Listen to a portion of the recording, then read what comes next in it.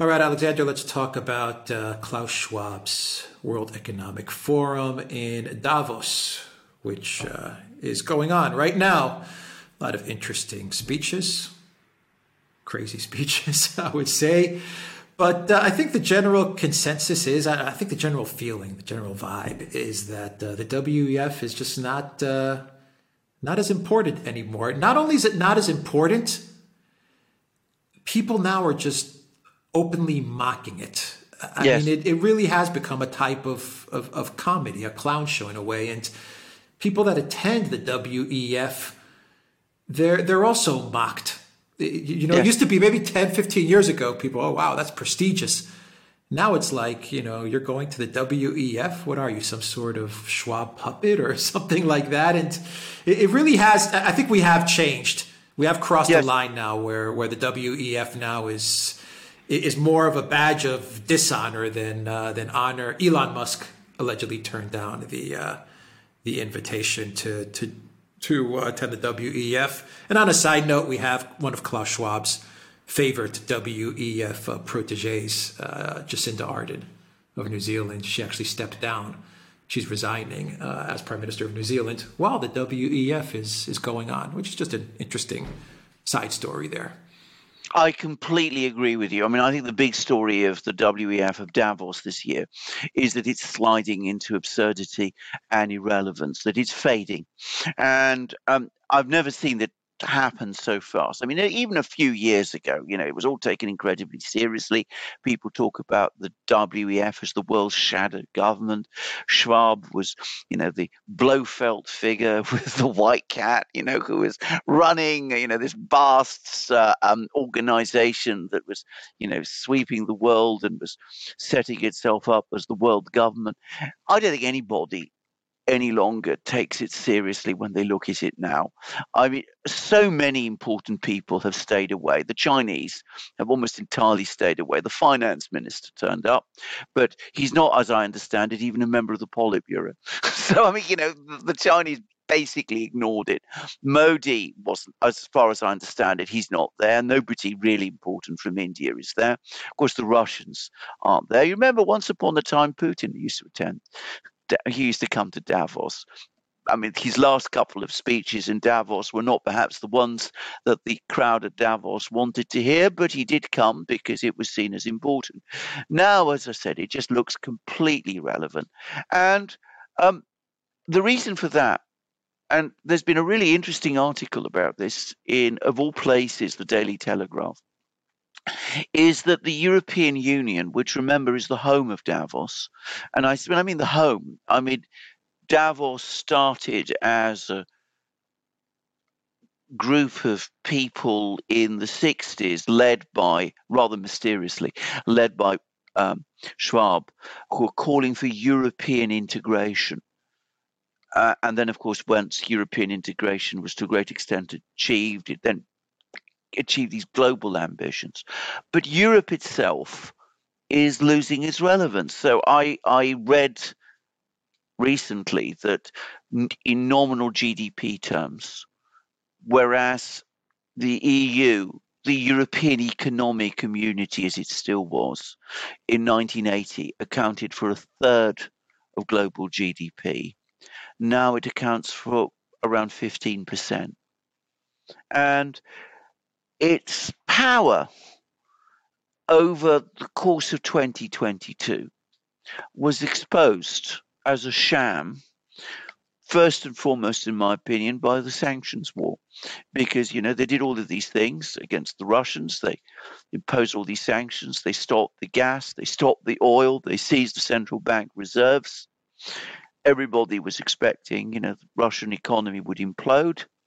And I've been getting more and more reports now as the new year started. There's an interesting one that came out recently, I think in ABC, which was people go there to Russia and life goes on as normal.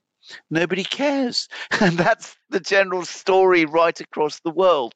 So there we have still Klaus Schwab coming along, complaining about how the world's becoming fragmented, how his great globalist vision isn't being executed, how his great fourth industrial revolution has sputtered to a stop. Essentially, that's what he's saying.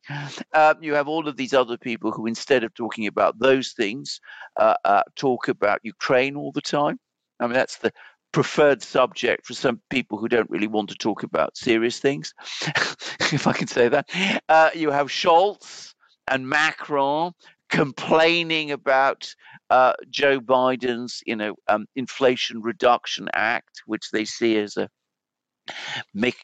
subsidy and protectionist mechanism for U.S. industry, and threatening the U.S. That's what Scholz was doing with a trade war. And the world looks at all of this and it pays no attention because, frankly, the people who are there just don't come across as very important anymore. The really important people, the big movers and shakers, are staying away. Yeah. The title of the forum is Cooperation in a Fragmented World. If that's not a cope, I don't know what is. I mean, that is pretty much Schwab admitting that his whole globalist master plan has completely failed. And, and I'm sure they blame Russia for it. Or Ursula pretty much blamed Russia for it. And they're upset about that. But, hey, well, that's what happens. But, yeah, they wanted to go up against Russia. And so, you can't have globalism and cut Russia out. It doesn't work like that. No. So, So would you say that the forum, the fact that the WEF has lost a lot of its significance it seems to me like it's very, very much, it's something that's happening now in many institutions in the collective West. They're not what they used to be. No. And we're not only talking about, events like the WEF or stuff like that. I'm talking about even like, institutions like the IMF or even stuff like the World Bank or even sporting events. All these things seem to be losing their luster, their shine. Everything seems to be degrading. Yes, absolutely. Well, the first thing to say is the quality of the people who run them is degrading as well. So that's in itself a cause for people to lose confidence in these institutions. I mean, once upon a time, back in the 80s, the European Commission was led by Jacques Delors. Whatever you may think of Jacques Delors, he was a person of substance and force and personality. You look at Ursula today and you say to yourself, well, this is a decline and fall. And this is the true right across all of these institutions. I don't even know who heads the World Bank anymore. Once upon a time, I always did. But you're quite right. They're all fading. And one of the reasons they are fading, and I say this, is that they stopped being genuine international institutions rooted in the whole international community. They became increasingly and foolishly and recklessly, they became simply instruments, straightforward instruments of State Department policy. And the result is that people began to lose respect for them and said to themselves, well, why are we wasting our time? We don't have to go to the West anymore. The West is a declining proportion of global GDP. The rest of the world is getting itself organized. China is big and getting bigger. India is getting big and getting much bigger. Indonesia is growing. Africa is getting its act together. The Russians have withstood the sanctions storm. The Saudis are looking for new friends. We don't need to go to the IMF. We don't need to worry all the time about World Bank reports. Once upon a time, I used to read, the World Bank used to send out regular annual reports and other documents. And this is long before I started doing, anything like kind of media reporting, but we do today. But I used to read them. I used to think it was worthwhile. And, there was an awful lot of information there. You might quarrel with them, most of it or all of it even, but you felt that it was important to read these things. Well, nobody thinks like that anymore, apart from a very few people who I suspect principally those who work for these institutions. And the WEF, which brought it all together, as I said, it's fading away. Yeah. The final question is the United Nations, the biggest of institutions. Yeah. If they don't adapt to reflect the situation in the world today, and I specifically mean the Security Council, by letting in India, I could see India 100% and Brazil. Yeah. Right there, I can name two countries that I believe should be in the Security Council, and you could probably name a couple of more. Yeah. If the United Nations doesn't adapt, do you think they're at risk of losing their position as well, their respect and their reliability as the United Nations?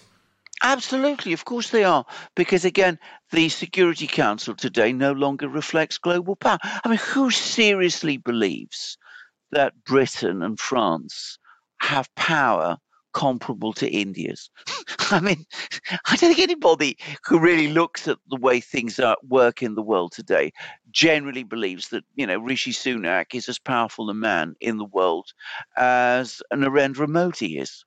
But Britain has a permanent seat at the Security Council and India doesn't, and that doesn't make any kind of sense at all. But it doesn't even stop at the Security Council, because what happened in the 90s and 2000s is that the UN agencies, the Secretariat, headed by the Secretary General, all the various UN bodies, they became, again, to a great extent, part of the State Department, the US State Department machine.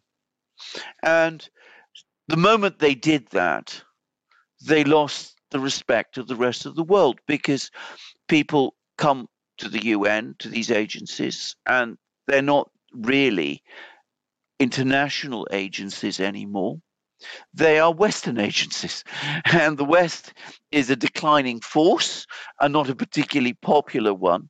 So why would people want to be involved with these agencies in the way that they once were? And that, again, is something that I think a lot of people in the UN don't realize, that they're living on borrowed time, actually, because unless they do adapt, inevitably and unavoidably, rival institutions will at some point be set up. Now, the Chinese and the Russians, for the moment, say that they are supporters of the UN system because they see the UN as enshrining international law. But we see how international law is itself being continuously bent and twisted in order to follow, whatever Western policy is from one day to the next. And if that collapses with the UN structure as it is at the moment, I can very easily see countries pulling away. I mean, it's not as if it hasn't been talked about. I mean, it's been talked about in the past. Indonesia in the 60s experimented with the idea of a rival to the UN. I mean, that wasn't really going to work in the 60s, but, it was already talked about then. Turkey, Erdogan talks about it all the time. So sooner or later, unless the UN adapts and changes and reflects the modern world, it will fade into irrelevance too. Yeah, it's interesting. I mentioned India and Brazil. With Russia and China there, it's just kind of like I said, BRICS would be in the Security Council. I just thought of it right now, which I guess shows the significance of the BRICS. Like the yeah, absolutely. The I mean, they are the rising powers, and there's no question about this. China stumbled with its lockdowns. I won't say more about that.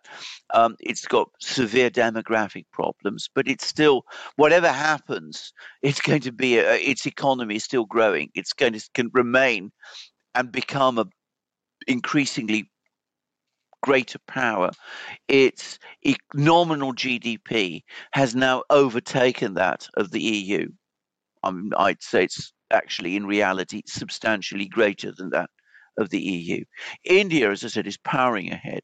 So, with all These are the countries that are the future, not the fading West. And when we talk about the West, it's important to remember that in the West we have demographic problems of our own. I was reading a report recently that showed that the country with the best demographic situation in Europe is actually Russia, which I'm not saying it's good there. I'm just saying that, it's just that it's even worse everywhere else. All right, we will end it there. TheDuran.locals.com. We are also on Rockfin as well. And go to the Duran shop, 10% off. Use the code GOODDAY. Take care.